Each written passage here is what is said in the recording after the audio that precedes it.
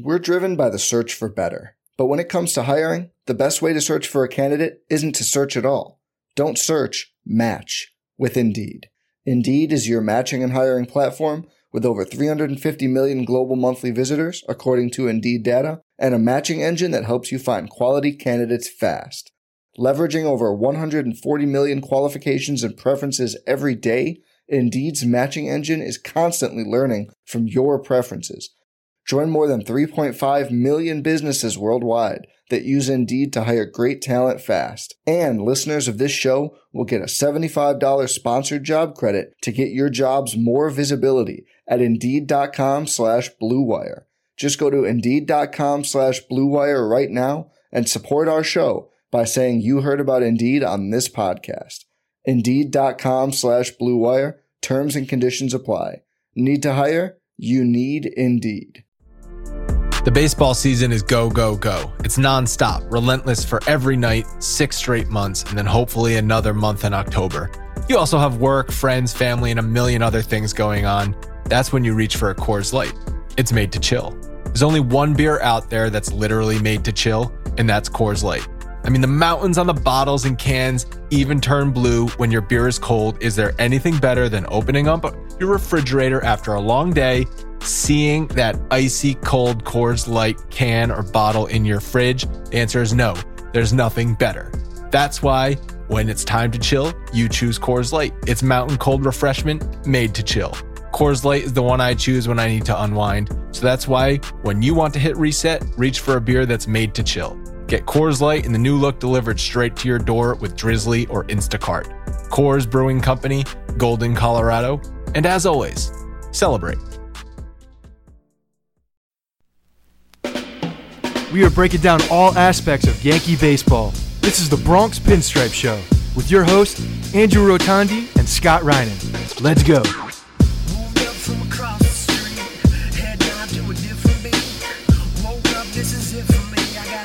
What's up, everyone? Welcome to the Bronx Pinstripe Show, episode 330. So it was a 2 out of 3 in Tampa. I think, Scott, that's exactly what the Yankees wanted to do, and they embarrassed them a little bit because the Rays had to deal with their garbage can of a ballpark this weekend. They proved to the rest of baseball their team might be all right, but they're not really a legitimate franchise playing in that dump. Not that they needed to prove to anybody. We all understood what this place was, but of course the power had to go out. It does. Something weird happens every time we go down there, so I'm glad that they finally, they're like, wait, hold on, guys. It's the 9th inning. They're leaving in like an hour. We got to do something. Something crazy has to happen. Let's get the lights out. The power is going to go out. I was listening to it because I was down in South Carolina all weekend for my sister's graduation of University of South Carolina. So congratulations to Jill. We had a fun weekend with the family, but I was listening to John Sterling, and he was talking about how it happened before, on Friday, only went out for a little bit. The lights were flickering at one point, but this one was just, like everybody lost it. Everybody lost it. There's apparently, I saw people tweeting, some of the beat reporters, that they put in a new lighting system over the offseason. Because of course they're just putting lipstick on a pig at that point down on that place. Why are they spending any money on that place at all? Well, I think they're stuck there for like a pretty long time on a lease. Yeah, they're definitely there. So they're trying to make the best of it, but until someone else swoops up and puts a Mayflower truck and gets them out in the middle of the night. Some Yankee fans were trolling them as well on Saturday because the Rays Twitter account put out a post like thanking all their fans for a sellout. It was like the first sellout of the year. But then you realize they block off the entire upper deck. So they sold out the lower bowl on a Saturday afternoon against the Yankees. While they're in first place. Had to have been 70% Yankee fans there. Yeah, while in first place. Yeah. It's a sad state of affairs for the Devil Rays, and they were wearing their old, those horribly hideous uniforms. I disagree. Those are pretty hot. I like those. You like the rainbow across the logo. Yes, because if you're going to the actual Devil Rays, because they're not even. I don't even think I realized this halfway through their immediately when they rebranded. I still thought they were the Devil Rays, but just dropped the devil. But no, a little while. But it's a sun. It's a sun ray. And they play in the enclosed trop. And they're a sun ray. Sunshine isn't Florida the Sunshine State? No, I don't know. But the reason Sunshine State. But the reason they play in a dome is because it rains all the time and it's hot as balls. I don't know. It's just there's a lot of contradictory things that happen with the Devil Rays here. We're going to need a full report when the Bronx Pinstripes invasion happens in July. Yeah. Again, like we said, right? Like I'm looking forward to it just so I can shit all over the Trop. I'll have to do a cameo Stadium Eats, even though I don't think JJ's going to be there. Maybe I'll just steal a segment. The Yankees actually, maybe the tables have turned because last year we know it was a house of horrors for the Yankees, as you talked with John last episode. But on Friday, Gary Sanchez hit a catwalk, and it turned out to be a single for him. See, it dropped. The ball's in play. He hit one of the inner rings. So it was just like a sky-high pop-up. It would have been a pop-up to short left field or to the shortstop, and it ended up falling. So I think maybe the tides have turned for the Yankees in Tampa. That was it. That's all they needed, right? They just needed the ball to hit the catwalk and then land in fair territory. Yeah. That's it. Yeah. It's and this was a big series. We talked about it last episode, going down there against the first place Rays. We shit on the Rays a lot. We make fun of them. There's still the Devil Rays, terrible ballpark. But as far as the talent on the team goes, I think it's pretty legit, and I don't think they're going to be going away this year. So this was a big series win.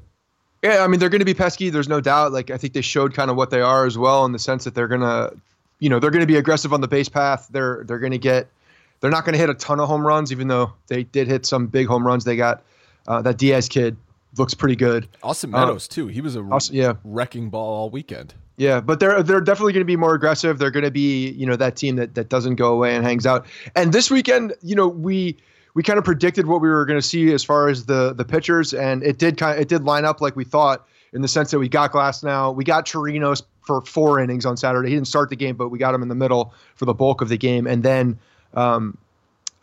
we get Snell for Sunday. Yeah, so we got their best. There's no doubt about it. Maybe Glasnow wasn't at his best because there was potentially an injury during it. Yeah, Friday's game, he looked kind of off from the minute the game started. The first inning, you could tell he wasn't super sharp. He put a few guys on base, ended up scoring. The Yankees ended up scoring, I believe it was a wild pitch or it was a pass ball. I don't know what it was actually ruled.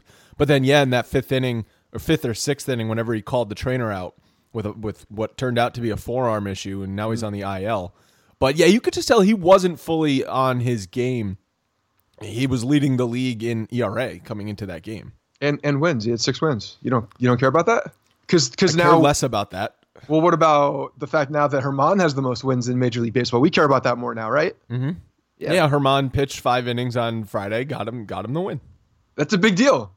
Domingo Herman is leading the American League in wins. So you know what I was thinking about, because I was looking at the MLB app over the weekend. And whenever it talks about pitching matchups, it always gives wins and ERA, the win-loss record and ERA. How far away are we before it stops giving the win-loss record? I don't think it's ever going to go away, because you still have those casual fans who will never look at the analytics. I don't know. It's not even. I'm not asking for expected weighted on base average or FIP or anything like that. But maybe innings pitched or something other than win-loss record. Innings pitch is usually up there, though. No, but they usually just do in the parentheses 2 stats. It's his win-loss record and then his ERA. Yeah, I mean, it tells the story. It tells the complete story, so that's why they do that. That's all you need to know. That's all I need to know. I need to know how many wins this guy has, so I can know how valuable he is to the team, and then I need to know the amount of runs that he's had per innings that he's pitched, and that's all I need to know. That's it. Cover. I just thought. Have baseball cards changed? I haven't looked at the back of a baseball card in a very long time, so I don't know if they've added like stat categories into any of the analytics. But I'm curious because I know they're making a comeback. Did you used to collect baseball cards? Oh yeah, big time. Dollars and Cents in Ridgewood, New Jersey was my spot. Used to ride our bikes there all the time. Did you have one of those binders and everything? One of those binders. I have multiple binders, stacks of binders in closets right now, and stacks of like those old, or not the old, but the boxes you get printer paper in or copier paper in. Yeah. I have boxes of those full. I have a lot of baseball cards. Any good ones? Any valuable ones? That I know of? No. I mean, I'm sure there's some really good ones in there, but again, I haven't looked. You got any bubble gum left? Maybe the bubble gum started going away like right was when I was. No, I used to get bubble gum. Not on the good packs.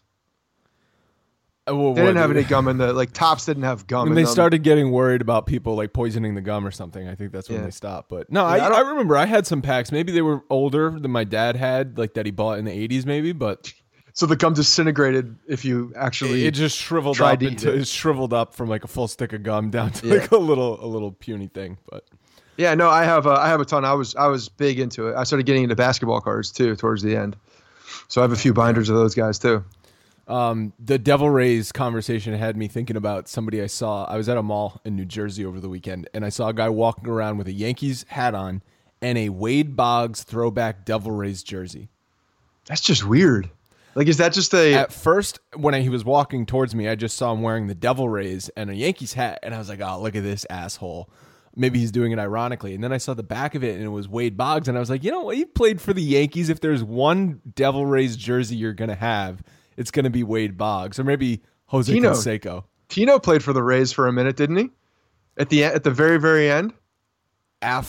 Before or after he came back to the Yankees? I want to say before, but I got to look at my timeline now. But I swear to God, I can picture him in that horrible uniform.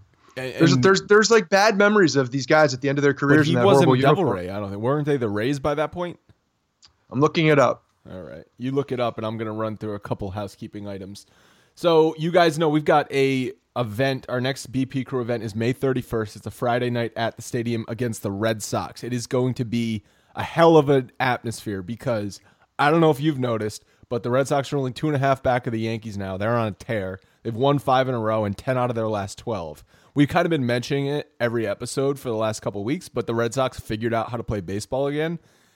Thankfully, they just took the first 3-4 weeks of the season off, gave the Yankees a little bit of a cushion while they were dealing with all their injuries, gave the Rays a little bit of a head start, but they're coming up now.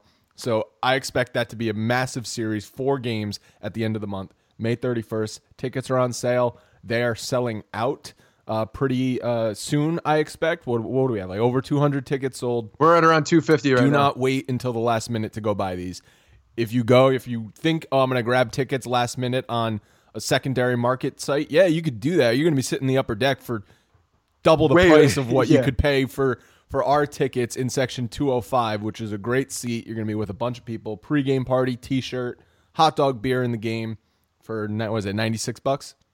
Yeah, $97, I think it is. Okay, $97. But it is a good deal, and the secondary market is starting to climb, especially with the Red Sox doing what they're doing. And by the way, Tino Martinez did play the year before he came back in 2004.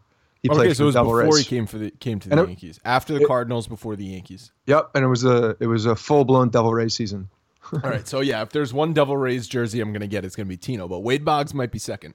I got to tell you, I'm not doing it anyway. Like, no, I'm never doing it. I still don't. I have one Yankees jersey, so I don't think I'm not a big jersey guy in the first place, but I still would never get a Tampa Bay Devil Rays jersey. I don't care who's on the back. I don't care whose name it is. They put names on the back. I assume they've got to, right? It's the Tampa Bay Devil Rays. Yeah. So I would don't know never. What's going on. I would never. Don Mattingly played for them. I would not get his jersey. It would be. I feel like it would be disrespectful to the Yankees player to get their jersey in a Devil Rays uniform. It would be disrespectful. What's your one Yankees jersey? I have a Jeter jersey. Okay. That I recently got. Why?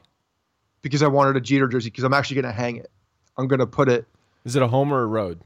It's a home jersey. It's a pinstriped Derek Jeter jersey. And I only got it so that I could use it as decoration in my office because I will probably never wear it. I have a Paul O'Neill Road World Series emblem. I think it's the 2000 World Series emblem jersey. Yeah. June 22nd, that's going to be the event afterwards. That's against Houston. And then, as we mentioned, July 6th is our Tampa invasion. All those tickets to all the events, those 3 plus all the ones later in the season, are on the website. I also want to mention, so Colleen and I are organizing a watch party for the Saturday London game. That's Saturday, June 29th. There's going to be a watch party in New York City. We've narrowed down the location to Tavern 29. It's a good location for all people if you're traveling in from Long Island, traveling in from north of the city, from New Jersey. It's near all major public transportation. If you guys are interested in going, there's a Facebook event for it. So you just go to the BP Crew page. You can find the event. Tweet us if you're interested and you can't find it. But June 29th, Saturday afternoon, it's a 1 o'clock game against the Red Sox. We're going to be doing a watch party. And before we get going, we're proud parents, Scott. Proud parents. Chests are puffing out. Of Tyler and Dom, who are graduating. Dom's graduating from the Newhouse School up in Syracuse, grad school. Tyler's graduating from Marist undergrad. They're both moving on to jobs. They're going to still be involved with Bronx Pinstripes, but they've been heavily involved while they're in college as interns for the show and interns for the site. They are moving on to bigger and better things. Pretty legitimate entities for both these guys. Tyler's got a job lined up at ESPN, and Dom at MLB Network and NHL Network. Yeah, no, it's great, and congratulations to Tyler and Dom. Super proud of these guys. They've been working their butts off. A lot of times you don't see what they do, but they've been busting their butt behind the scenes with all the things that we do on this show and more things on the website as well. So congratulations to them. If you're on Twitter or social media, just give them a shout. But yeah, at some point we're going to look for we're going to need another intern. I think Marist has been good to us. Marist, we're 2 for 2 from Marist. So if you are from Marist, if you go to Marist, get in touch with Tyler or Dom if you know them, and tell them that you're interested in interning, because at some point Tyler is going to be bogged down by the corporate machine at ESPN. I feel like, you know how in football they talk about the coaching trees, like Belichick's coaching tree or Parcells' coaching. Right. I feel like at a certain point we're gonna have a podcast tree or a sports media tree. I like it. Dom's starting his own tree too, actually, with recruiting Tyler. Right, but it started with us, and then it did. But he now has a branch of his own. So he's like the Eric Mangini. Yeah, but that's disrespectful to Dom. All right, so let's go. Let's talk about last Thursday. So it was the last game against Seattle. Yankees ended up winning 3 or 4 against Seattle, and something happened in this game where D. Gordon got hit. And he had a quote after. He was pissed off. You could tell during that game he was pissed off. He was screaming as he left the field. Screaming in agony? Screaming in anger, I think. Because if you hear his quote, it was the second time he threw up at my head. He's talking about J. Happ. Yeah. You've got to get that ball down. If you can't throw that pitch, don't throw it. I've got a family, so you need to get the ball down. That was twice. And then Happ responded, I think a day later. He was potentially injured, and I don't know if he will miss time or what. But it was kind of an ignorant comment. First of all, it wasn't anywhere near where he indicated it was, and I don't have a reputation for that. The pitch was definitely up. It was a little in. I think it hit him in the hand. I would not say he was hunting his head because, first of all, J. Happ does not seem like someone who's going to be hunting any heads. He seems like the most mild-mannered guy. If he's going to hit you, he's going to probably hit you right in the back, like middle of the back or right in the ass, right in the thigh muscle. So it's not going to do any major long-term damage. So this was kind of like D. Gordon just mad for, I think, just no reason. Just being mad. Just looking for something to be mad at. And the whole I have a family comment, okay. Yeah, they all have families. They all have everybody has careers. Families. Yeah, just because you got hit by a baseball when you're playing professional baseball doesn't mean you need to cry about your livelihood and your family after someone goes up and in on you. It's just it's become part of the whiny mentality of some of these guys, I think, and it's part of the game. The ball was definitely not being thrown at him intentionally. So the fact that he thought J. Happ, of all people, was throwing the ball at him intentionally is pretty comical, I think. So, yeah, I think it's just him. And, look at your dad, bro. Your dad, Tom Gordon, was one of those guys who had he had a bit of a reputation, and people respected him. He always had that scowl on. It's not like he would never pitch in. He pitched in. Different era, though. Different era, but you're in the family. Throwing stones and, when you live in a glass house here, your family, the one you're talking about, also pitched in. So let's relax. I think that was... It just sounds like he was pissed off about something else. I mean, I get if you're pissed off. It was a bad day. Yeah. If you get hit and you got to leave a game and you're injured, potentially going on the IL, sucks. It sucks. And I get it. I would be pissed off too. So totally understandable, but I don't think it was intentional at all. But this want to know what was intentional? When he took steroids and got suspended. That was intentional. Nah, what was his excuse? Did he not know it was in his milkshake or something like that? I don't know. One of those guys. He's disrespected Jay Happ, so I'm going to disrespect him. I didn't know I couldn't do that. The old Chappelle excuse. Yeah, whoops. I didn't know I couldn't do that. But this was a good game for Happ because the S actually talked about this during the game. Happ had struggled pretty much every start out at Yankee Stadium. On the road, he'd been pretty good, but at Yankee Stadium, he got touched up with the exception of that Boston start. So this was a good game for him, get back on track. And I don't think there's any trend there because last season he was excellent at Yankee Stadium in the second half of the year. So I don't think it's something where it's like a Sonny Gray where he just can't pitch at Yankee Stadium.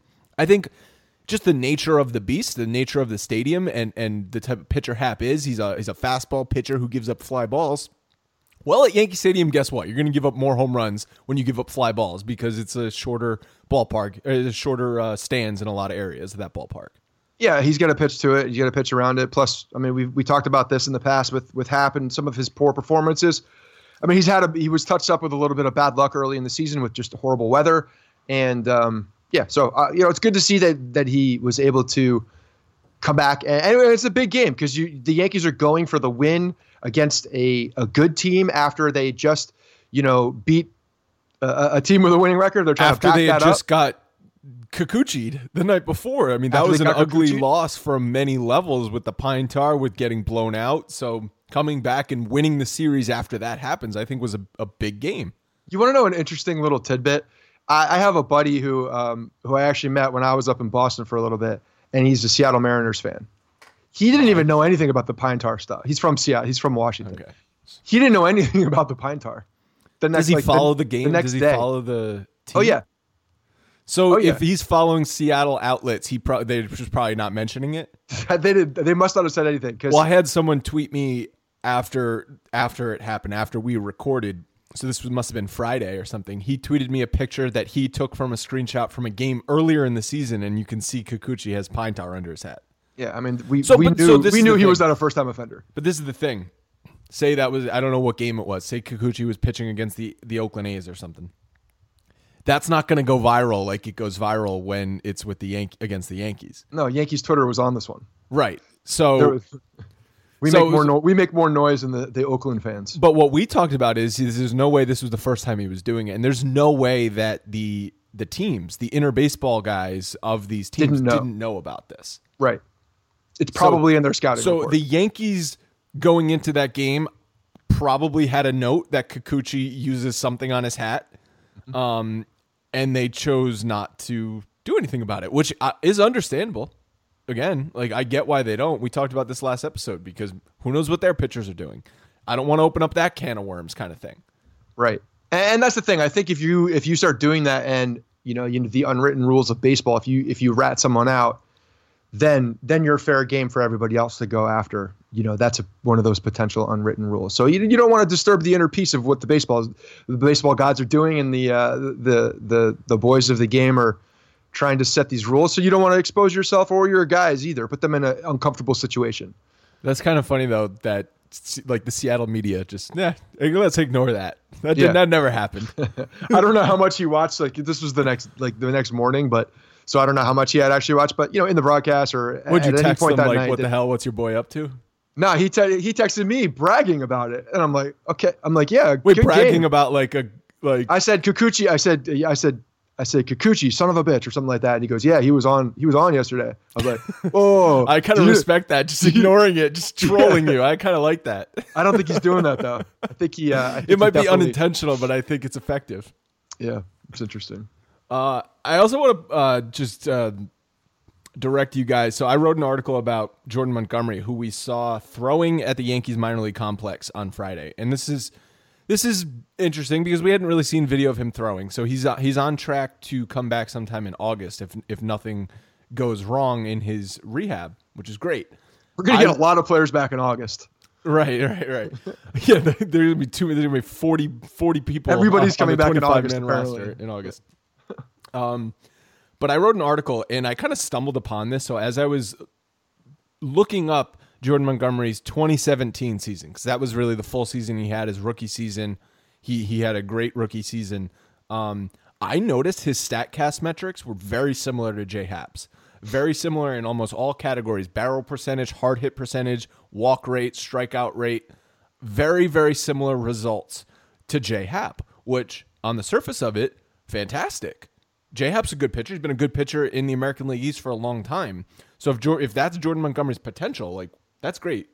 Not an ace, not a number one, maybe not a number two, but a really solid number three pitcher. But what I think is interesting, and this is in the article, they're completely different pitchers as far as how they get their results. Because Jordan Montgomery, yeah, he throws his fastball, but maybe 20% of the time. He's a lot of changeups. His curveball's his best pitch. So he uses his secondary stuff a lot. J-Happ, on the other hand, has been forcing fastball pretty much his whole career. That's his bread and butter pitch. So they go about it in different ways, but they're getting very similar results. I think it was an interesting comp, so go check out that article.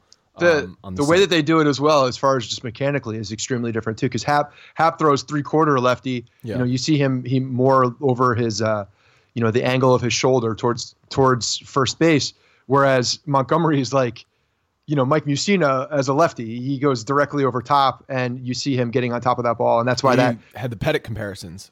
Yeah, and that's also why the curveball just looks so much more dramatic, because he's coming from such a high angle that, when it drops off the shelf, it really falls a good distance. But no, I mean, that's what you were shitting on me when I was comparing it to Keuchel of now, and I still think that kind of plays. I mean, well, if Monty were to come back and you see what the similar numbers to that, then you're getting, a relatively similar to what you'd think you'd get from Keuchel.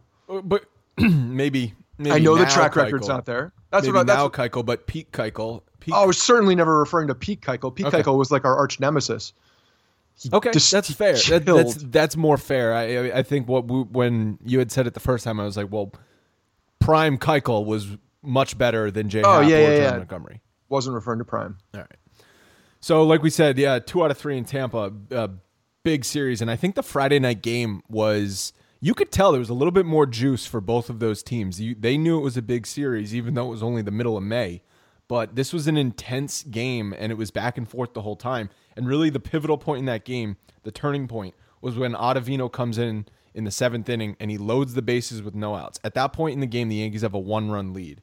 Loads the bases, nobody out. He couldn't control his slider. He was leaving it outside to left-handed batters. It was not biting. And no one was warming up until the bases were loaded. And on the one hand, I'm like, all right, you can clearly see this guy doesn't have it. What are you doing? But the alternative is Jonathan Holder was warming up. So I'm like, God, do I want to go to Jonathan Holder in a bases loaded situation, or I want to try and like squeak it out here with Ottavino? He left Ottavino in, ends up striking out Pham and getting a massive double play up the middle on a nice play by LeMahieu. It was a really nice play by LeMahieu, making that unassisted. And that's a tough read. Go to the bag yourself, make the quick flip, and try to get that double play. But he went to the bag himself, took that extra step, and that's, it's so bang bang. You just have to feel that thing out. It's all instincts at that point, and then making a strong throw, because that's a hard throw across your body with your momentum going towards home plate and putting some juice on it to get to first base. So that was a great play. Ottavino was pumped up. LeMahieu, just business as usual. I guess I was going to say, LeMahieu, did he maybe cracked a smile? Maybe. Maybe he packed a lip after that. It's interesting because when you're looking at these bases loaded jams, we've seen it a couple times now in the last couple of weeks when Boone stays with the guy. And Britton it was a couple of weeks ago or last week even, Britton walked 3 guys. He walked 2 guys, allowed to pitch to the third guy, walked him, loaded the bases himself. San Fran? Was that the San Fran? Yeah, I'm trying to remember if it was San Fran or Anaheim, but it was one of those games, and but he stayed with them. He's showing that he's staying with these guys, even if they're not at their best or have the most control. He still thinks in these high pressure situations that they're able to do it. So I think it's interesting, and it's more of the evolution of Boone and just me like putting down notes in the back of my head of what he's doing throughout the season, because this was one of those situations where if he did this in the playoffs, we'd be killing him. That Ottavino is still in this situation. It's all about what happens, right? Yeah. If Ottavino doesn't get out of it, he gives up a bases clearing double. You're saying, what the hell? Of course, but you're also playing with very. I don't like looking at that at the same time too, because that's the only way to look at it. But when you're looking at the Britton situation, Britton had walked 2 guys, and then the decision was to leave Britton in or take him out, and it was San Francisco because he was up against Belt, who was a lefty. And he took him out. He pulled him. No, he let him pitch to Belt because because he was a lefty and let him in because Ottavino was coming in, and Ottavino came in and made the and got out of the jam. Anyway, but he walked the guy. So did that work or did that not work? Ottavino got out of the inning after he walked the guy, but the actual at bat that he let him stay in, he walked the guy, so he put himself in more of a situation. Either way, it doesn't matter at this point because they both worked out. I'm just saying you're playing with fire, and if we start seeing this in the playoffs, getting greedy, leaving CC in to get to the bottom of the order, things like that. Like it's getting a little cute for me. It worked this time, but it's playing with fire. I also think this might be a product of the fact that the Yankees are down 2 of their bullpen arms they thought were going to be there all year. And Chad Green, I know Chad Green came back, but he wasn't on the roster in this game, and he's been bad. And Betances. So. Yeah. If you have Chad Green and Betances being who you expect them to be, on top of Chapman, Britton, Ottavino, and Canely, and I know Canely was an unexpected surprise this year, so maybe the Canely and Green thing is almost a wash, right? Yeah, I think Canely and Green are a wash because Canely you're still down a Betances at that point. So the other interesting thing, you said Holder warming up in the 7th when Ottavino loaded the bases. Well, they used Britton and Chapman. So Holder was coming in ahead of Britton in that inning as well. It's just, I don't know. Again, these are just notes I'm putting in the back of my head. I'm not saying they're negative or positive. I think it's just interesting because everybody likes to look at what Boone does in the postseason, and I think it's important for us to just register the information to see how he's doing things during the regular season because it's going to be indicative of what he does. It's just showing more of who he is and what he's becoming, I think, throughout the his career as a manager. And obviously we're in year 2 of Aaron Boone, and I think he's learned a lot and progressed in a lot of ways. I think you could tell that the game is I don't even know if this is a real thing, but slowed down for him. Is that yeah, that's what enough? They say. That's cliche enough for cliche. Yeah, that's why the guys who succeed in the postseason, the game doesn't speed up on them. But as a manager, the game has slowed down for him. The strategy of the game has slowed down for him. Yeah. He's like ahead of the game. But I do think it's interesting to see how he is using the bullpen because it's going to be a storyline throughout. What I think the Holder situation was for is so Ottavino loads the bases. I think Boone had every intention of letting Ottavino pitch until he at least pop up. Yes, I think the only way Holder's getting in that game is if Ottavino gave up 2 or 3 runs there, and then they just need someone to get out of the inning. Because otherwise, there's no way that Holder is ahead of the depth chart than Britton. So if you're really just looking to get out of the jam with the lead intact, or at the very least in a tie game, you don't go to Holder, you go to Britton in that situation. Britton was still sitting on the bench. Or they're saying that Britton, with potential command issues this year, which he has had more of. He had on Sunday. Yep. He put 2 guys on Sunday. So that's also a thing where they wanted to see Britton with a clean inning rather than, in a jam. Maybe Holder is in Boone's eyes a better opportunity to get out of a jam than Britton with his walks. I don't know. And the game on Friday, it was a huge win for the reason that the fact that Canely, Ottavino, Britton, and Chapman all pitched. That made 2 days in a row. So they were very unlikely to pitch in Saturday's game. You're going with a short bullpen on Saturday with a starting pitcher that we know doesn't go deep, Sabathia. So you're really in a bad spot. If they had blown Friday night's game, it would have been a really tough game on Saturday. Then you're like, oh shit, we got to win this game, and we're probably not going to win it. Whereas Friday, once you saw how the game was evolving and they were going to have to use all their big guys, became almost like a must-win game. Well, yeah, and also because it was the 3rd time out for a lot of them, and so they were going to be completely unavailable on Saturday as well. So that's what I'm saying. Yeah. You're going with a short bullpen, a known short bullpen.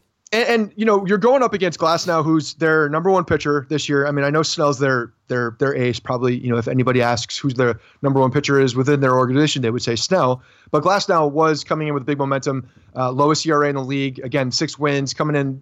Those are earned 6 wins with that ERA. Like, the guy has been pitching well. So they got through their number 1 guy. Yes, he ended up going on the IL afterwards, so that potentially did have something to come into it. But they knew Snell was also on Sunday. So you lose that game, then you're going in short on Saturday, and then you got Snell on Sunday. Potential disaster in Tampa.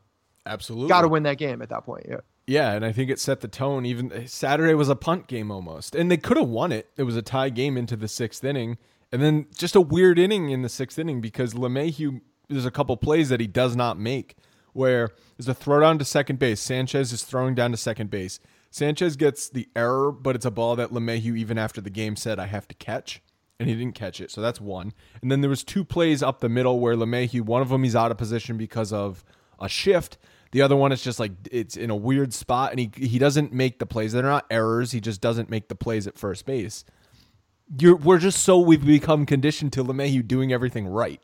When he doesn't do something right, we're like, what the hell happened? A glitch in the Matrix. But that's not even not him doing it right too. It's also out of position or just he just doesn't make. He just didn't potentially make the asking too much for a guy like that to make that play. After the game, he said, "I need to make those plays," and that's maybe exactly not what Sanchez. That's exactly what LeMahieu's going to say though. Every time he's going to say, "I need to make those plays." It doesn't matter if the thing is like what it is. It's a ball. He's got to run out to center field to catch it. He's going to say, "I got to make that play." Yeah. No, I mean, yeah, and he had a home run. That's 2. I'm getting closer to 20 now. He's on a 1 per month pace. He's hitting it early. He hit it early in May now, so he's fighting that power stroke. Okay. This was a home run to dead center field. It was. I was surprised that he put one out because Tampa's not a small park. No, and Chirinos, who I believe was pitching, knew it immediately too. Like that was a no doubter by LeMahieu. So LeMahieu scaring opponents, their pitching staff. Everybody's 2 down, looking at him. 18 to go. I like it. I think he's gonna, the weather's gonna get warmer. The ball's gonna start flying. They're gonna go over right field. So yeah, I'm expecting a big home run production from LeMahieu in the second half. The other thing from this game is Voit gets plunked right after that LeMahieu homer, and CC this was the 6th inning. He was pretty much done at that point. He knew, so you could tell he had a big fat lipper in. He's itching on the top step. He is just give me an excuse to brawl right now. Give me a friggin' excuse. And after the game, he was pissed. Meredith asked him about it, and he goes, "It's stupid. I mean, we did this last year. What are you guys doing? There's one guy you don't mess with is Sabathia, and I would not be surprised. They didn't do it then. They didn't do it in this series, which I think is smart. You want to make a statement by winning the series. You're not trying to make a statement by plunking anybody at this point. So if there's going to be a retaliation, it might happen next weekend at Yankee Stadium." Right. Yeah. Well, and also CC was out of the game, right? So they're like, "Oh, we're not." CC would definitely throw at us, but now especially on Saturday where it's a tie game and you're down 3 bullpen guys anyway, you're not trying to get ejected from a game. Right. Well, so that's the thing. Like, the game was tied. Do you think that Voit got plunked intentionally? Because Sanchez got hit as well, which I think, like, I looked at that replay 1,000 times and it barely even looks like he got hit. So from a logic standpoint, it makes no sense for Chirinos to hit him. There's no outs and you just gave up a game-tying home run. Why would you willingly put a guy on base? But it was so blatantly up and in, like right after a home run on a fastball right up to the shoulder. Like, so on one hand, I'm like, nah, there's no way that he would be stupid enough to hit a guy in that scenario. On the other hand, I'm like, looking with my eyes, that looked intentional. Yeah. I don't know. I think it's an anger, like frustration pitch that got away personally. But, I like the fact that they all think it hit him on purpose. So that's good. This is good fuel. I think they should take it, and I think they should use that at Yankee Stadium, and let's get some fire going. I like fire. I like emotion. I like people pissed off at each other. Makes more fun to watch. I don't think the Gary Sanchez was intentional. The Gary Sanchez was definitely not intentional. His hands were practically over the plate. So that's the flip side argument. I'm still not even 1,000 convinced that it hit him. The flip side argument is that Chirinos didn't have his command, and that's why the ball got away from him. Oh, and there was a home run also hit the batter before that too. So obviously didn't pitch the ball where he wanted it to. So maybe, I don't know, maybe the ball wasn't going where he wanted it to. All I know is I'm listening to the post-game comments of Sabathia and Luke Voit, and they talked about it like it was intentional. Because you see a home run leave the park, tie game, next guy gets hit. Obviously, you think it's intentional. It feels intentional. Something good just happened, and now you hit us. If they're talking about it internally with each other like it's intentional, then I expect there to be something down the line. Probably, yeah. If they thought it was intentional, then they will stand up for that. There's no doubt. Gleyber Torres. So I've noticed he's making mental errors again. Yeah. So he ran through a stop sign on Saturday. Ended up scoring, which is funny. He gets caught off second base. He gets picked off on a throw behind him. The catcher throws behind him, and he gets caught off second base. There's just mental lapses, and I don't want to say it's. I don't. He doesn't have an attitude problem. It's nothing like a Gary Sanchez thing where it's just like he's not hustling. Nothing like that. It's just we noticed this last year. Gary Sanchez was hurt. Okay. Right. There was no hustle. There was no hustle gate. We talked about this last year with Glaber, and it was when he was not fully healthy in the second half. But we just felt like there was moments in games where he lost focus and lost concentration, and mistakes like getting picked off at second base or running through a stop. How do you run through a stop sign? Yeah, you don't look at your coach. That's the second time he didn't look at his coach because I forget what game it was. It might have been Friday or one of the games against Seattle where. I think it was a game against Seattle. Nevin was waving him home, and he wasn't looking at him, and he just stopped at third base. Yeah, that's a real thing. Like guys not picking up their coach, and they're just either running with their head down or looking back at a play. It's not acceptable.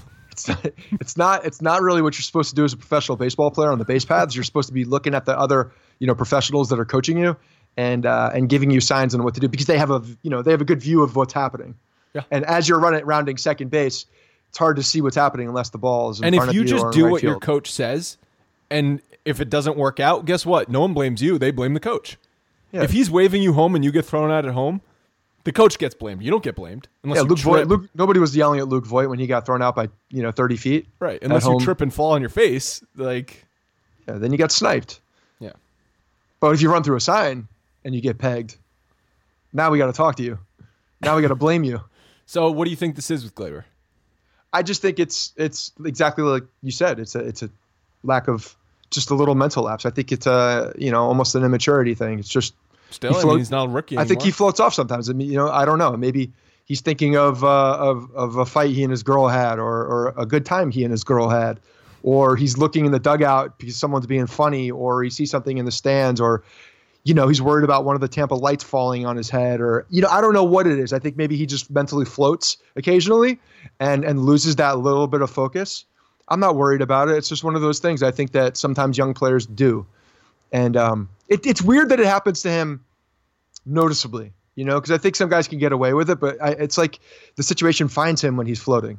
Well, when he first came up, he looked like the most polished veteran we'd ever seen. And he was 21 years old, and we're like, holy crap. But these happen out of nowhere and very sporadically, too. It's not like bunches. They're all the time. It's almost like they happen. His mental mistakes happen in bunches.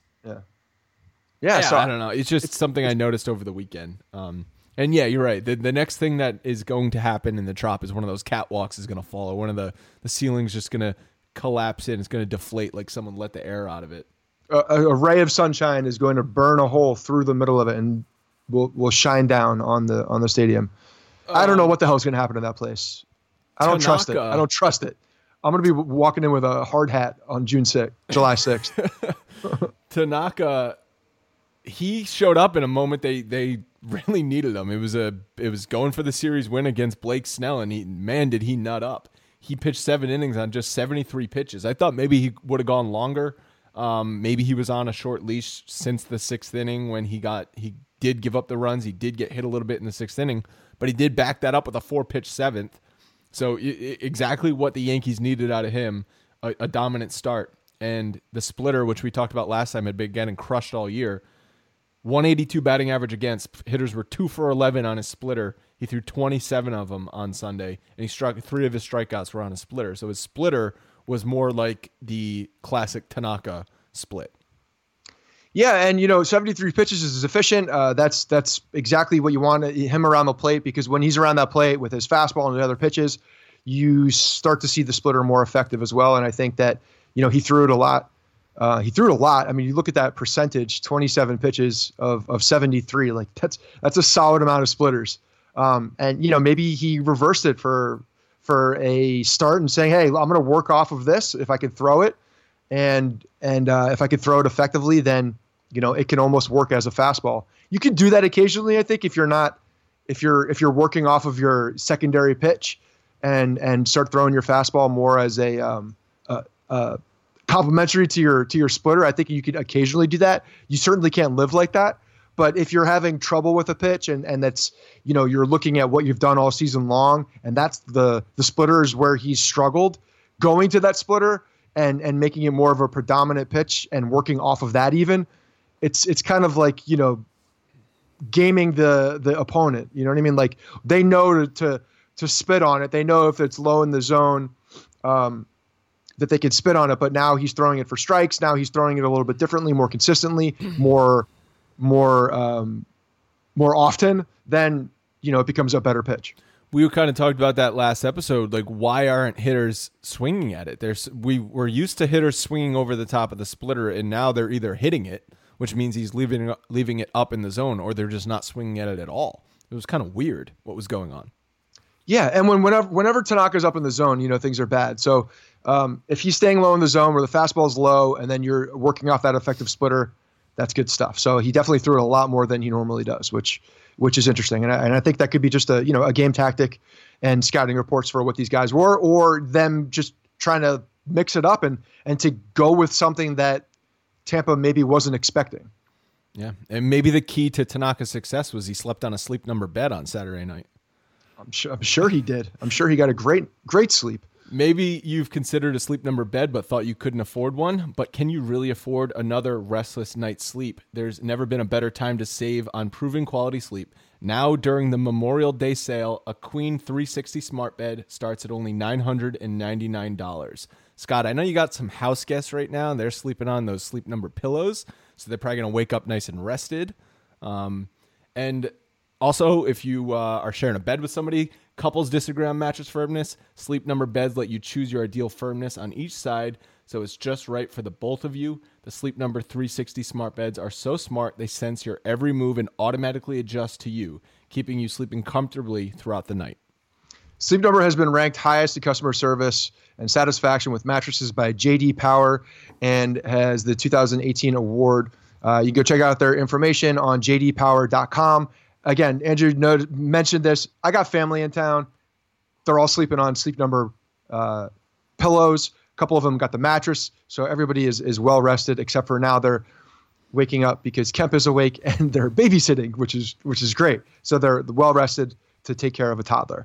Come in there's a Memorial Day sale and save over $1,000 on a Sleep Number 360 special edition smart bed for temperature balancing comfort at an exceptional value. Sleep Number is the official sleep and wellness partner of the NFL. You'll only find Sleep Number at any of the 575 Sleep Number stores nationwide. Find the nearest one closest to you at sleepnumber.com/Bronx.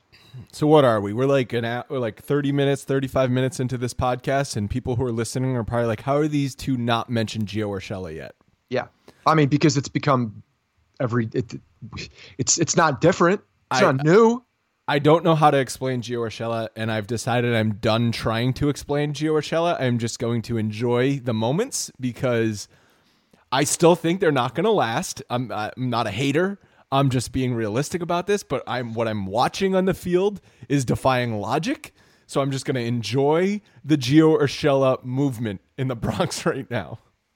So I don't know. You start getting to a point now where you see a guy that's building up a sample size, in certain situations, runners in scoring position being one of them, and now we all know what he's done with the glove. We've heard about off-season winter adjustments with what he's doing at the plate, the approach at the plate, and you're seeing a guy that's hitting the peak of his athletic career, right? Like that you hit your peak of your athletic career in your late 20s. There are plenty of guys that has said, physically I feel the best I've ever felt. I am able to do things differently now. I feel more confident. I feel good with my body where I am. My defense is taking care of itself. I'm going to focus on the offense. And we're seeing now, I think the fruit of what the labors have done in the offseason. This man has made adjustments and has been given an opportunity, and now is taking advantage of it. So why are we to say that this isn't the new Gio Urshela and this is here to stay? Because he's 27 years old and he spent 2 years in Cleveland and he had a 56 OPS plus. That means he was half of what a major league player should have been. And then he went to Toronto for a year, and he had a 70 OPS plus. So he's 30% worse than the league average. And now he's with the Yankees. He got a 144 OPS plus. He's 44% better than the league average. It just doesn't line up. I don't know. Maybe it is the new Gio Urshela, but I don't know if I'm ready to say that after a month and a half. What I am ready to say is the Yankees need to ride this hot hand. He's doing things. He's coming through in the clutch. Like you mentioned, runners in scoring position. He's hitting .407 with runners in scoring position, 11 for 27 with 12 RBIs. He's coming up with big hits. It's not just, he's driving in runs when it doesn't matter. Thursday, a 2 RBI single for insurance runs that the Yankees ended up needing because Chapman gives up a home run late in that game. Hit a ball that was up near his eyeballs and down the right field line. It's like, how do these angles? The geometry doesn't make any sense how he hit that ball. That's the ball that hit Gary Sanchez on Saturday. Yeah, and then the go ahead RBI single in the 6th inning on Friday. It was the difference in the game, the offensive difference in the game on Friday in Tampa, and then more insurance runs with a double on Sunday in Tampa. He's coming through every game. He's been phenomenal, unbelievable. And the ball that he hit on Thursday night is just one of those, like, holy shit moments. Like, I can't believe he got that. I can't believe he got the barrel on that ball. Can't believe he hit it with any kind of force down the line. Like, the guy played that pitch. First of all, I don't know why you're swinging at that pitch. Like, there's just a whole bunch of things, but it doesn't matter because he did. He chopped it into right field, and it was a humongous hit. So he's coming through in the clutch. He's doing big things. We have notes in here. Runners in scoring position. He's hitting .407, 11 for 27 with 12 RBIs.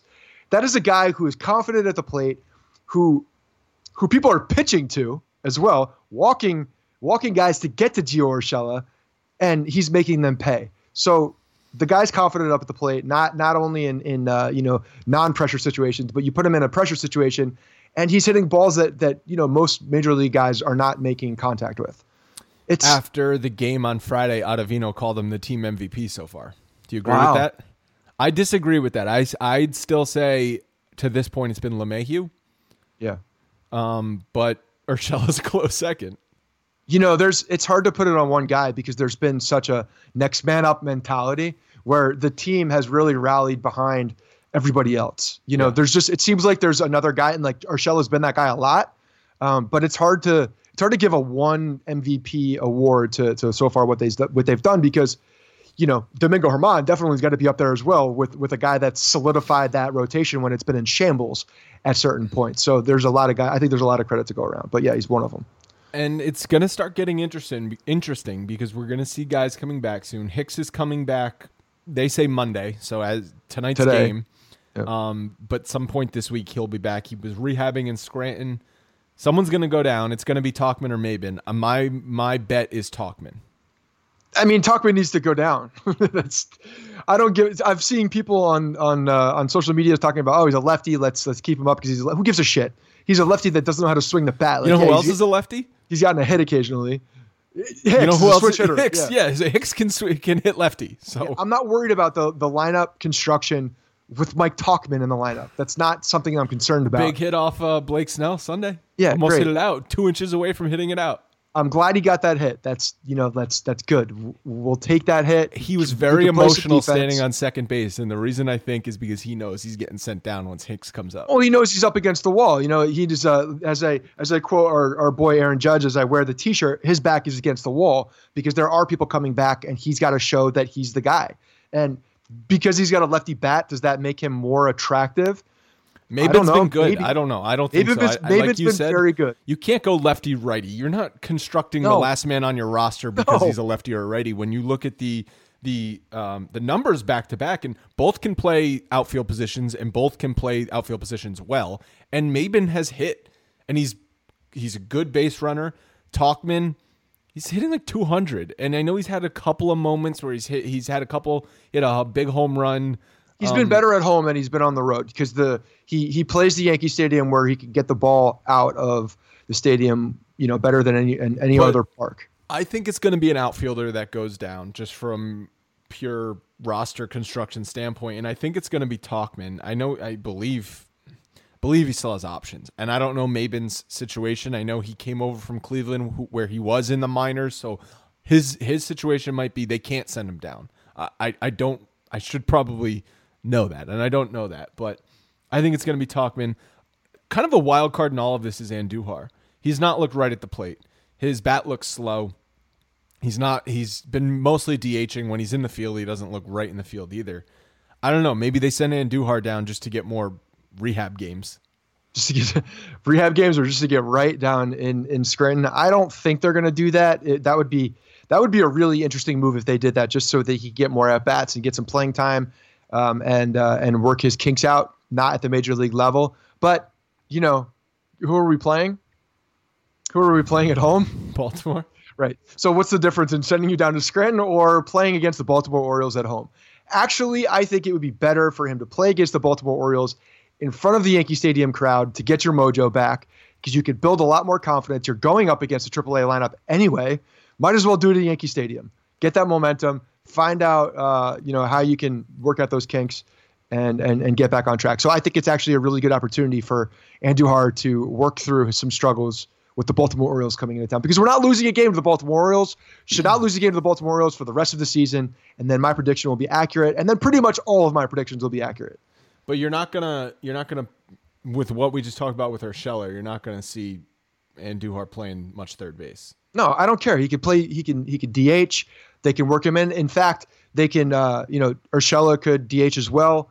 They could see some mixing around, but I think they're going to get him at bats against the Baltimore Orioles. If he doesn't go down to Scranton, which I don't expect it wouldn't surprise me like completely, but it would surprise me. I expect them to get him in a lot against the Baltimore Orioles. That's the team you get him in on to work this stuff out. Because look, the Yankees, you're expecting Urshela to not be sustainable. I think most people who have seen what he's done and have seen things don't expect him to continue this. Or there's the other side, and they're saying maybe he's Luke Voit, and he does continue this. And the guy does continue to be productive, and Cashman's just a wizard. And that's also very possible and probably true to some extent.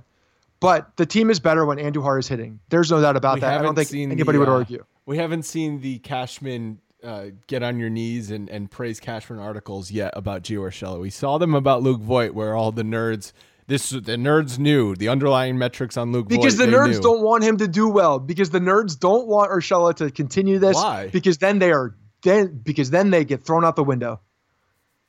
Why? The metrics get thrown out the window. Why would the nerds all hate Gio Urshela right now? They're like, this guy is ruining our lives. He's making us he's feel spitting small. in the face of sabermetrics. Yeah, he's saying the nerd in the tunnel is stupid, has no idea what he's doing. He could take his glasses and his computer and get the hell out of my face because I'm better than these numbers. And he's proving to everybody else what what the scouts saw. The scouts saw something. The scouts saw what he was doing differently in the winter, the adjustments that he was making. And they saw that he was going to make these adjustments. The nerds didn't. As we've been talking for the last 3 minutes, I've been trying to look up player options and I cannot find them. So if anyone knows where to find that stuff, let me know. But Stanton, I think Andujar stays on the roster, but I think when and if Stanton comes back, we don't know because we don't have a timetable on Stanton. He's giving cryptic interviews after games where I saw specialists and he doesn't really answer any questions directly, and we don't know how long his rehab is really going to take at this point. Boone said there's no timetable on Stanton, but he is set to do limited baseball activities. So Stanton could be 2 weeks away. He could be 4 weeks away. He could be 2 months away. I have no clue. No one has any clue. But I think once Stanton comes back, let's just say a month from now, June 15th, Stanton comes back. Andujar's still trying to figure stuff out. That's when we get a time where it's like, all right, and they got to make a decision on Andujar. Yeah. Make a decision on him like they're going to. Maybe he's still injured. Maybe the labrum is part of. Who knows if he's not hitting? Then what? There's no really point to Andujar if he's not hitting. Yeah, that's just the reality of it. Yeah, no, I mean it's a fair assessment when you're talking about a player that's known for his offense, and you have a guy that's playing Gold Glove caliber defense that's currently playing in the same position right now that's also hitting. People have been talking about Wally Pippen this whole thing. Is he getting Wally Pippen right now? I don't think he's getting Wally Pippen because if this continues and Urshela continues to hit like this and plays that defense, I mean, nobody, is this a real conversation that we're having? Because it's going to be at some point. If maybe he's continues. getting Wally pipped for 2019, but I don't think he's getting Wally pipped for 2020 and beyond. So if Urshela continues this the entire season and Andujar does not come back fully healthy, and Urshela is now a guy that can play at an offensive level that's respectable and above average on a major league level, but plays also a Gold Glove defense, you're telling me that that's not going to go into the back of their minds? Of course it will. Play not into the back of their minds, in the forefront of their minds, and be on the back pages of all the newspapers saying, okay, now this is the guy. Why wouldn't it be the guy? Then what will happen is Andujar and Urshela will come in battling for third base in 2020.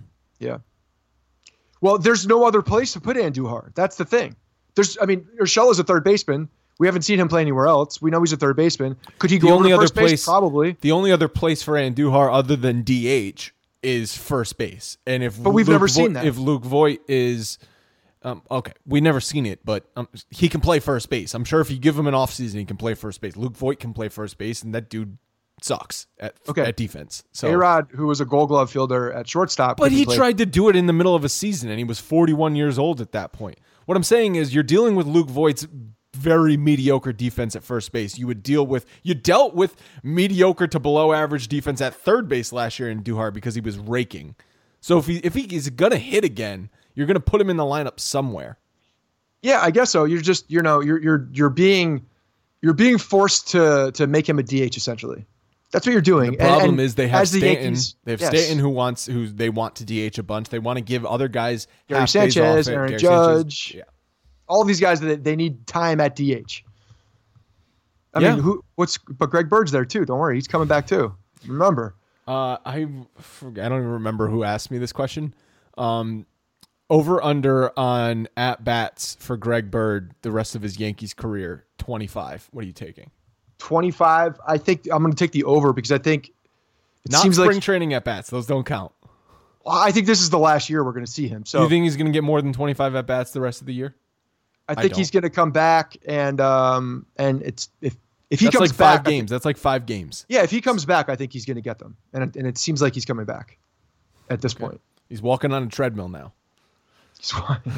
That's his rehab. He's walking on a treadmill. Sounds like Jacoby Ellsbury.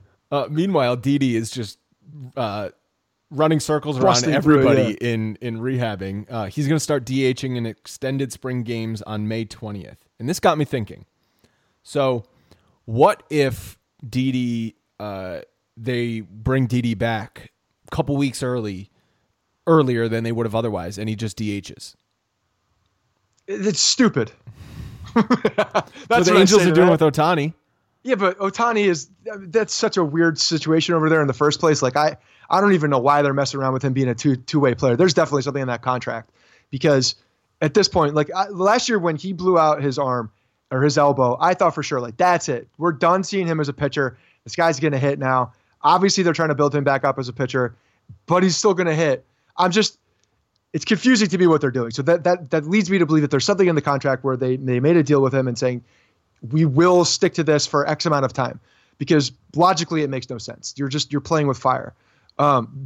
Didi coming in just to hit makes no sense, especially with the roster that we have, the amount of infielders that are here and outfielders and like people coming back and like now we're going to fit another guy into the DH spot. No, they're going to wait till Didi's fully healthy, which he probably already is. We're just waiting for it because he's a bionic man and he excels at everything he does. He's only starting to play an extended spring game. That's just because they're letting him play now. He's been probably like, okay, but what I'm saying, he's going to play a couple weeks of extended spring games. He's going to get some action at shortstop. Then he's going to go to probably Scranton and play a week of games before he comes back. It's still a little ways away. They're saying it could be as early as late June.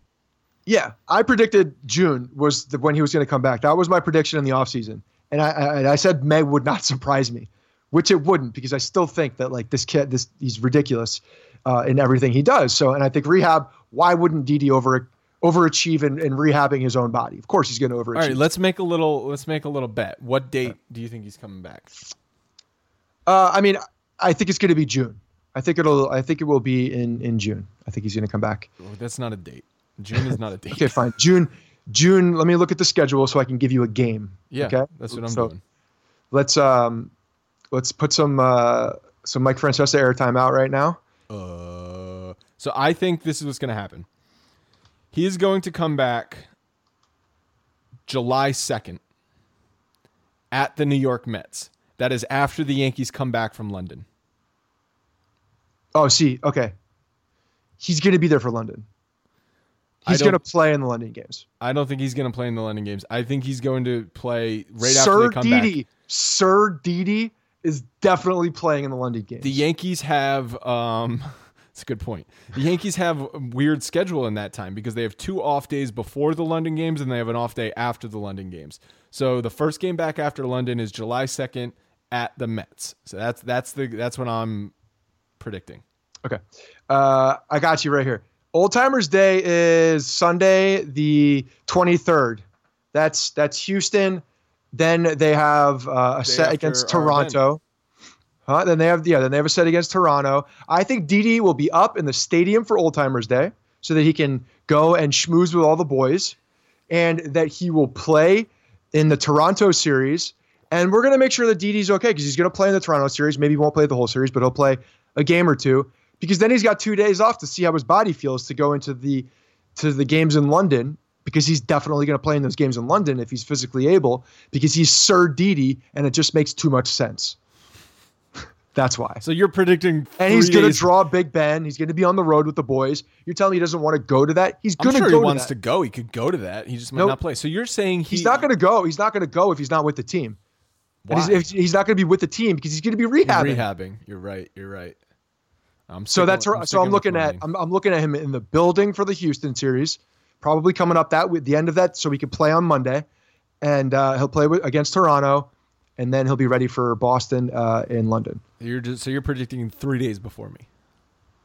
I'm predicting a month before you. Yeah. No. Yeah, June. June to July. Okay, that's some. All right, Chad Green was called up and looked like Chad Green in his mop-up duty on Sunday. Struck out the side. He said he fixed his mechanical issues in the minors, gave up 2 runs and 5 hits over 7 2/3 in the minors. If we can get Chad Green back, the bullpen starts to look a little different if you can add Chad Green back to the mix. Interesting to hear about the mechanical issues, too. Breaking the hands early is what they came to. He was breaking his hands too early, and that was throwing other things off. So when they fixed the mechanical issue of bringing his hands together and when they were coming apart, then other things fell back into flow, and apparently he had to make a couple little small tweaks after that, but felt good. So interesting to see how something like that, it's like breaking the hands, because nobody to the naked eye that's a fan of the game would probably think of breaking the hands and how that would make you out of sync with the rest of your body and the rest of your your wind up and the delivery of your pitches. But that was him, and he was able to fix that. He had some good numbers in Scranton, a lot of strikeouts, which you'd expect. Obviously, that's the thing. When we're looking at a major league guy going into Scranton, what we want to see is high strikeout numbers. We want to see the ball around the plate, them working on their command. And that was one of the flags that I saw with Eliza. When he's going down there and still struggling in Scranton, like he's not getting the production level against inferior opponents. That's a red flag. That's a guy that's not producing on that level. And you'd expect him to produce on that level at this point, because you're not just working out things. You're trying to, you're working out the things that you would do on the major league level. So you should be taking care of inferior opponents at that point. That's what we saw with Chad Green. Came up and then struck out the side in a 7-1 game. But again, he was major league, ninth inning against major league guys. That was a confidence booster too. Absolutely. Because the guy looked like he was afraid to pitch in the majors the last time we saw him. That's how bad he was. He looked like he had no idea. He looked why. like a defeated man walking off the mound. He was just giving up home runs, he was walking guys. He was giving up home runs. He was just getting crushed. And you're talking about like arm slot. You're looking at what's happening. You're like, maybe, And that's all fun. That's all great to say until you actually prove it at the majors again. Yes. And you have to have the confidence also that like the adjustment that you made was the right adjustment, that now you feel back and in sync and right. And, from all the things that he's been saying, like that's what he felt. He felt the adjustment that he made in the minor leagues, and credit to the Yankee staff. I'm sure this was like a team effort where everybody looking at film, and then maybe they identified what it was at that point when he was struggling in the majors, and he just needed time to fix it. and that's why he was in Scranton, so that he could get those reps to fix what they initially saw. But it's good, and he needs the confidence, and he's got it, so that's good. Before we do mailbags, the Yankees, like you said, are going to play 3 against Baltimore this week. It was a weird road trip, just 3 games. Baltimore's coming in. They have the worst pitching staff in the majors, maybe in Major League history. 5.59 team ERA. They've allowed 81 home runs, 2.2 per 9 innings. They're just so damn bad. Lasagna's going to get another start in place of Paxton. Yes, which I think was maybe a little minor question mark because he didn't look great, but he's going to. We said possibly Sessa, but again, this is what it's going to be. It's going to be Loaizaga to Sessa. Yes, it's going to be him. I mean, they're going to be Sessa's not. He's essentially opening the game. Loaizaga is 3 innings. Yeah, 3-4 innings. Yeah, they'll ride him though. They're playing against Baltimore, so he might be able to find some. What I think is you're playing against Baltimore, so you're looking to score 7-8 runs. Look to score 7-8 runs, but also you might be able to build up some confidence against this team as well. But again, like we saw, he wasn't able to produce at the AAA level, so we'll see what happens against the Baltimore lineup. Mailbags. First one up is from Joe at Joseph_P7 on Twitter. Is Boone the AL Manager of the Year to this point? I'm interested to see what you're going to say because you're going to go up against your boy. But, I mean, he's got to be there with the amount of injuries that the Yankees have sustained this season and the cast of characters that have come up and produced at a high level has been phenomenal. And yes, a lot of that goes to Cashman. I gave you a cop-out answer a week and a half ago when you asked me where the credit goes to. Is it Cashman? Is it Boone? And I said 50-50. Someone's got to get the players there, but the players got to play, and someone's got to put them in the position. I'm sticking to that. I think it's close. It's around that. But he's gotten the most out of what he's had on the field, and they're playing at a high level. So a lot of credit needs to go to Boone. A Yankees manager will never win the Manager of the Year. I don't think they will ever vote for a Yankees manager because Yankee bias, because the writers hate the Yankees. It's not that. I think part of winning Manager of the Year is odds need to be stacked against you, and your team doesn't have to have resources. It's like you do more with less, and I know the Yankees have, and that's the thing. That's why it's kind of hypocritical. This would be the year. If there's any year, this would be the year. But I still don't think it's going to happen because on the face of it, whoever's voting for this looks $200 million payroll, all these resources. It's the New York Yankees. They're just not going to vote for Aaron Boone. $200 million payroll is just not a big deal anymore, though. That's the thing. Like that's becoming more of not a knock against the New York Yankees because they're not the only team doing it. They're not the highest payroll anymore. I feel like that narrative has slowed down a bit.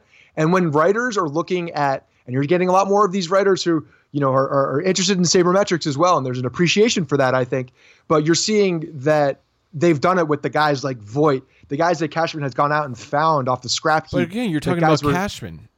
No, I know that, but also now they're producing on the major league level.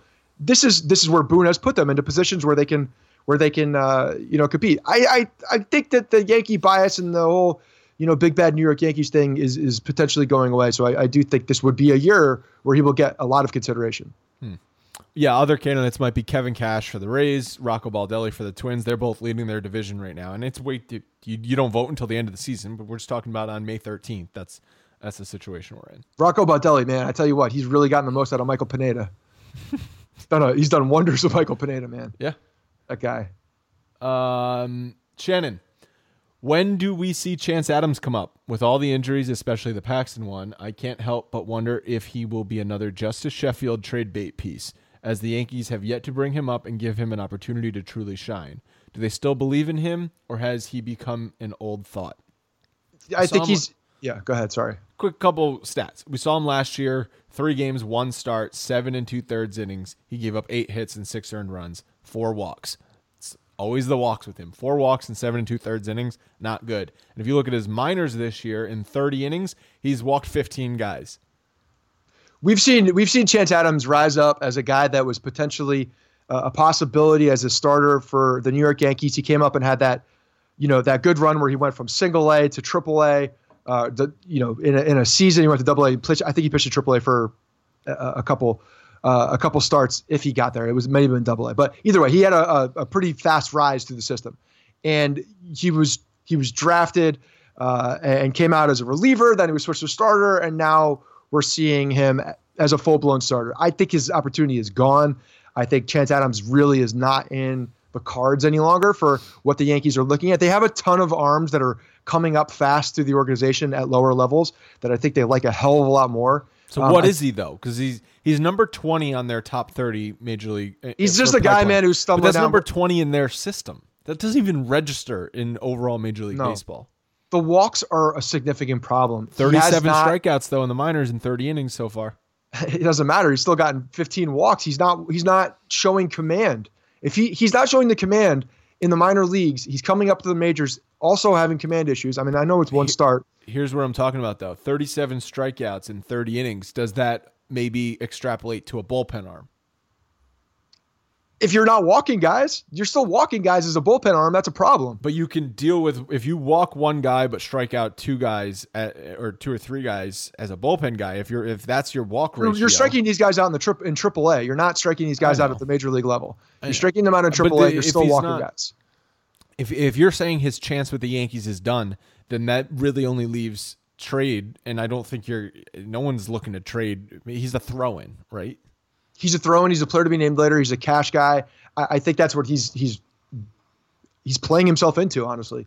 I don't think that they'll probably hold on to him as a depth piece as long as they can because you never know, and he does have some experience. So I could see them, giving him an opportunity if there was a last resort. Why did he? I forget. So last year, I know he started a game in Boston. Yeah. It was right before the All-Star break, if I remember correctly. No, it was the weekend they got swept. Okay, I'm still thinking of Refsnyder right before the All-Star break. Why did he get the start? He's not on the 40-man roster. That's why. Wait, why isn't he on the... Oh, wait, sorry.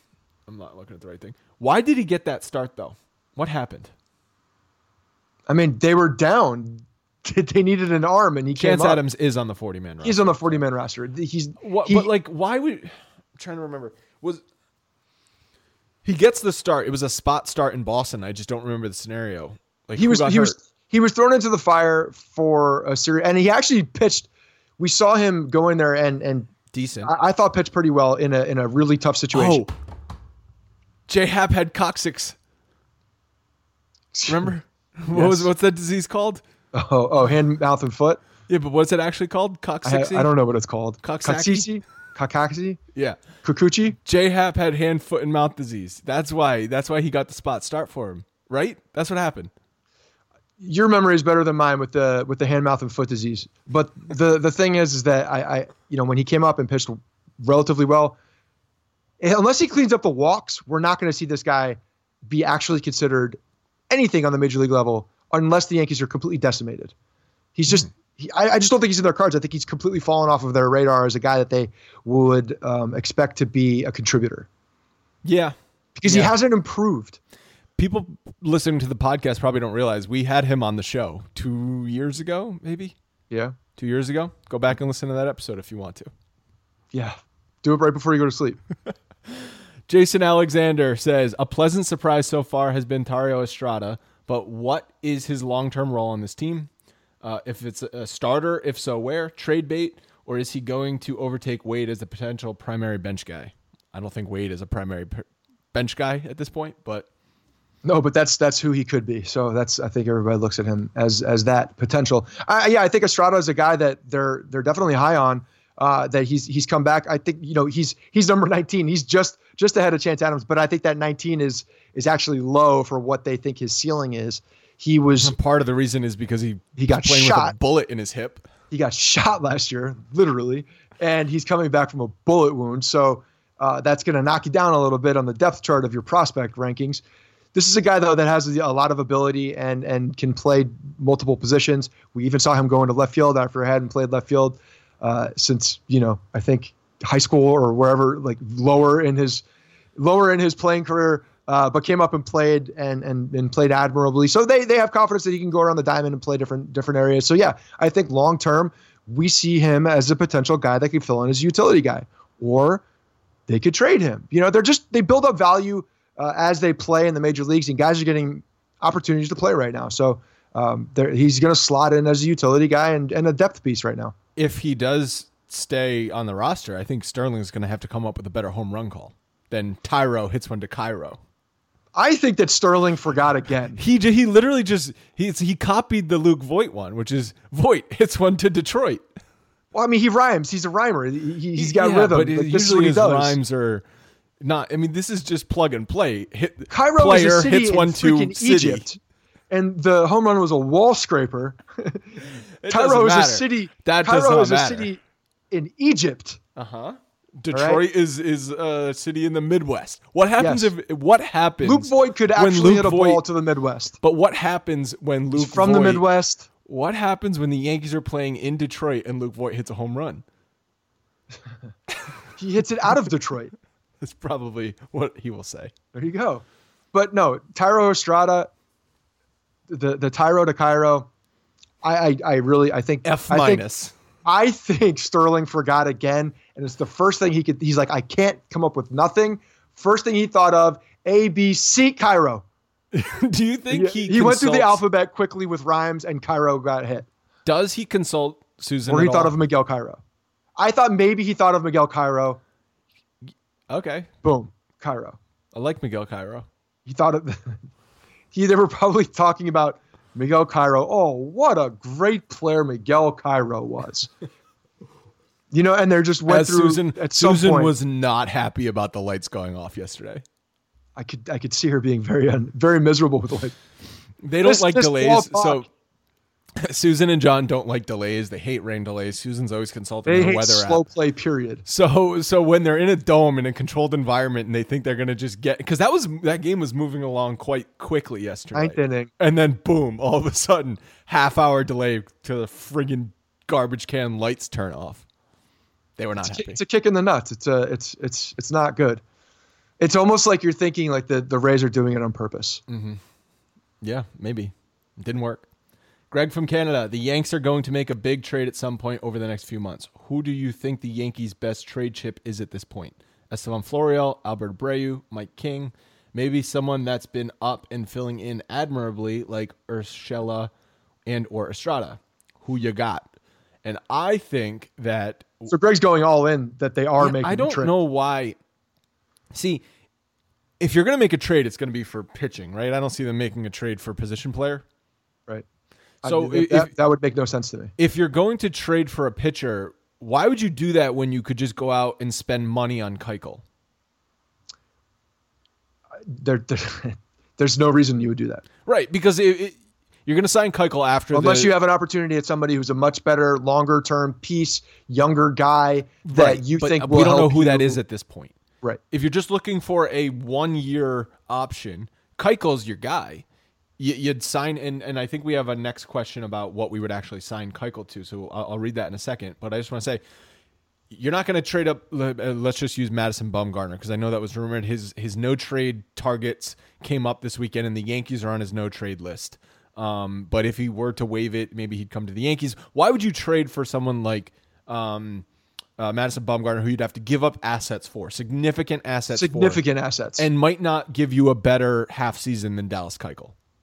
Yeah, no, that's the thing. When Dallas Keuchel is sitting out there and in your face as a guy that's available for money and probably a lot of money, he's probably going to ask for a king's ransom to come back and help a contender. Let's read this. Ryan Huckabee, at Ryan Huckabee on Twitter. Some indicators are that Keuchel will be a Yankee. By indicators, I mean social media gossip. If Keuchel is to be a Yankee, what is the maximum amount of money and length of contract you would be okay with? Yeah, I mean, there's been some articles put out there as well from I think the Times or the Daily News talking Heyman about. Talked about he was like the Yankees. Yeah. Heyman talks about everything, every single possible rumor you could think of that's floated on Yankees Twitter. Heyman writes it in his little book and talks about it, and then it becomes his news and notes a thing. So yeah, I mean, they're saying that the Yankees have one of the better opportunities, and if you're looking at possible suitors, that they make a lot of sense, and they do. But so does Houston. I mean, like Houston makes a lot of sense too, unless there's bad blood, which I don't think. Sox. I don't think that makes any. I don't think bad blood's a thing really in professional sports as much anymore. But the Red Sox also make a lot of sense. So yeah. So he turned down Houston's qualifying offer of $17.9 million. I don't think he will take a penny under that. Oh, really? So you think that he's going to ask for that for the second half of the year? No, it would be a prorated $17.9 million. Okay. I think that's what you're looking at. About prorated $20 million. Yeah, so you're looking at like $12 million. You have to put a premium on it. You're looking at like $12 million for the second half of the season.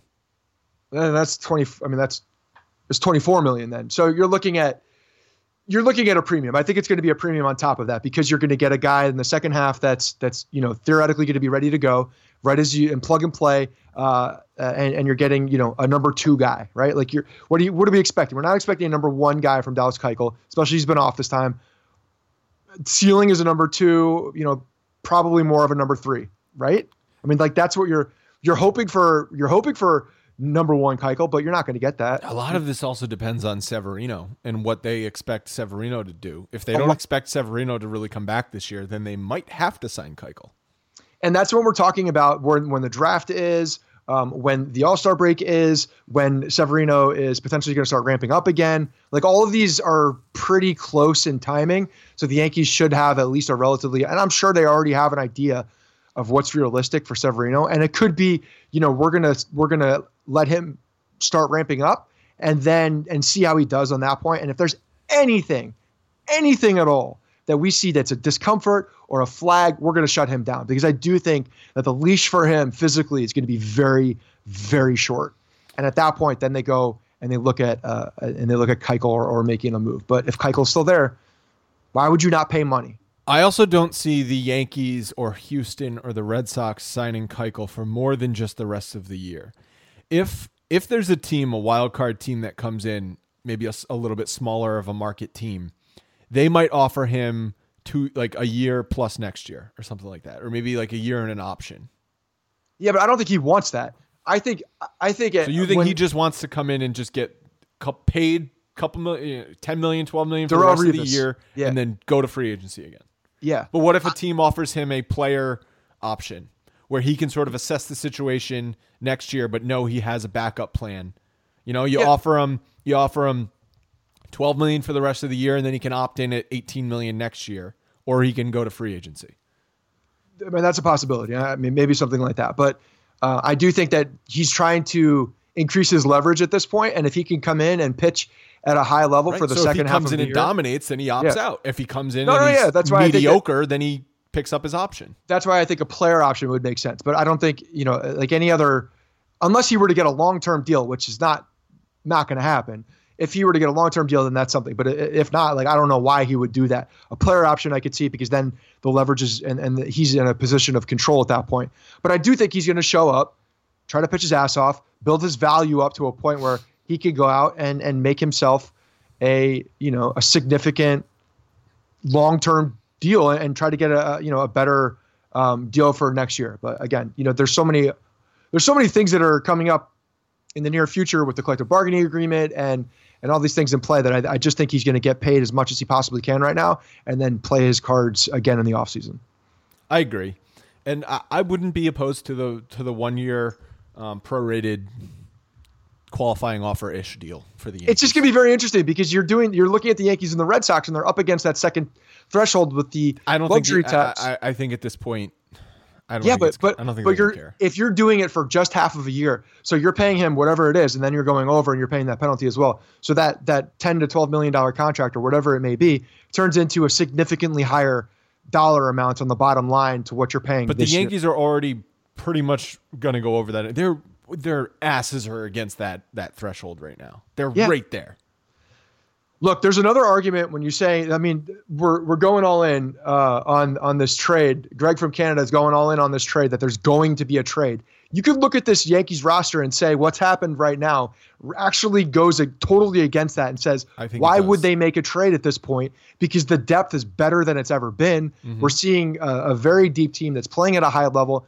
Why would we make a trade? What are we going to get that's better than what we have currently, plus all the guys that come back? In theory, the Yankees are acquiring at some point midseason Dellin Betances, Luis Severino, Giancarlo Stanton, Aaron Judge, and healthy Andujar. And Andujar at full strength offensively. Right. So you're not. I don't see, unless there's a major setback, unless Severino gets shut down for the entire year, unless Paxton's still out there too with an injury that we don't know what's going to come back from. Unless Judge's oblique injury is so bad he's got to miss the entire season. Unless something like that happens, I don't see them making a major acquisition on the trade front. I do see a possible signing. I can see that. Yeah, it's just the money's going to play into it, I think. I think that luxury tax, depending on where they are, whether we want to admit it or not, is going to play into it. And the Red Sox did not make a move this offseason and strategically because they know that they have to re-sign guys. They know that they have started re-signing guys. They gave Chris Sale a huge contract. I know that, but that's why they didn't sign him. So that Mookie Betts is still, going to be a guy that they are going to have to pay a shit ton of money. He's going to be a $200 million guy. Yes. So they're going to have, they know that they have guys that they have to sign. Maybe $300 million. But that's going to play into the fact that they haven't done anything either. And if they're going to go out and sign Keuchel for just money, because now just money is putting you over that threshold. All right, guys, thank you for all the mailbag questions. Every Monday episode, we do mailbags. You can go to bronxpinstripes.com/podcast to submit them. Final topic. These were much talked about cleats. Clint Frazier's cat cleats for Mother's Day. What'd you think of these things? I agree. We all know about this. We all know my thoughts on cats. All right, and look, he's paying a tribute to his mother. It's Mother's Day. Bad. It's his mother's cats. He's putting his cats on the shoes for his mom. We know that Clint Frazier likes cats. He's got a couple of them. I think the whole cat. The reason I got down on the cats in the first place, one, I'm not a cat guy. That's number one. Definitely not a cat guy. Certainly not a cat guy. If you didn't know, I'm not a cat guy. But the hairless cat, man, really, there's voodoo in that cat. I think that cat is evil. I think there's something wrong with that cat. I think it put a hex on this team. I don't like it. I don't like that Bird puts it in his coat. I think it's disgusting. I think that it's ended his career, and probably this cat has been gnawing at his legs. Yeah, so that's what I was going to say. So how has put a hex on his brittle bones. You know how people say that if you own a dog and you die in the middle of the night, the dog will bark for help and will sleep by your side because they're loyal to the owner. Right. If you die and you're a cat owner in the middle of the night, the cat will eventually eat you because it's going to get hungry. Yeah. What if we have a scenario where Greg Bird's hairless cat is not physically eating him, but he's eating his soul? I mean, I think that's happening. He's eating him from the inside out, and it's starting with the ankle and the foot. All the cartilage is gone. All the bones are now brittle. Yeah, I think that's what's happened to Greg Bird. Look, man. I mean, he has spent a lot of time with this cat. He was on, in remote areas with this cat, fishing by himself. I don't know what this cat's doing. The cat is evil. It's put a hex on him, and he's allowed that to happen. There's no one else. Might be putting hexes on the rest of the players with all these injuries. I fully believe that. I believe that because they were in Florida for a long time, they were in Tampa. The cat was probably in Tampa. They came out of spring training, and all of a sudden, bad things started happening. Do we still sell the hairless cat shirt on the website? I think I took it down. Actually, you got to take that thing down. I do. Maybe do a final sale on it, like $1. No. I'm not gonna. No, I need to get rid of it. I need to burn it. All right. That's going to do it for this episode.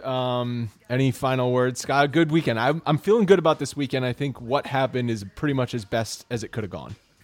It was a good scenario. I think they played. Obviously, they got rid of the problems they had at the Trop. Yeah.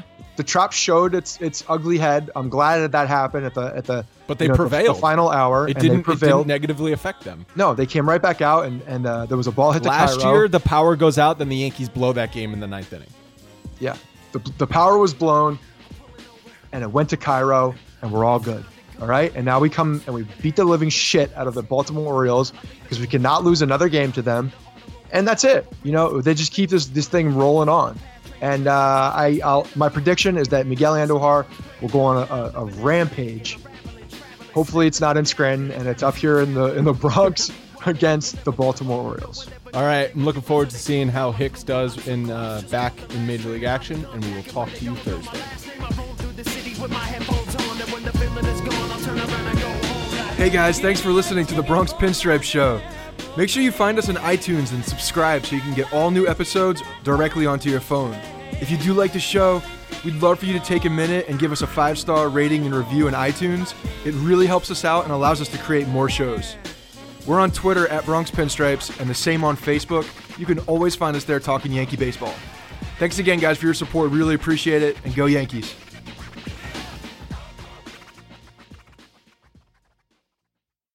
Every fan knows the right player in the right position can be a game changer. Put LifeLock between your identity and identity thieves to monitor and alert you to threats you could miss. Plus, with a U.S.-based restoration specialist on your team, you won't have to face drained accounts, fraudulent loans, or other losses from identity theft alone. All backed by the LifeLock $1 Million Protection Package. Change the game on identity theft. Save up to 25% your first year at LifeLock.com/aware.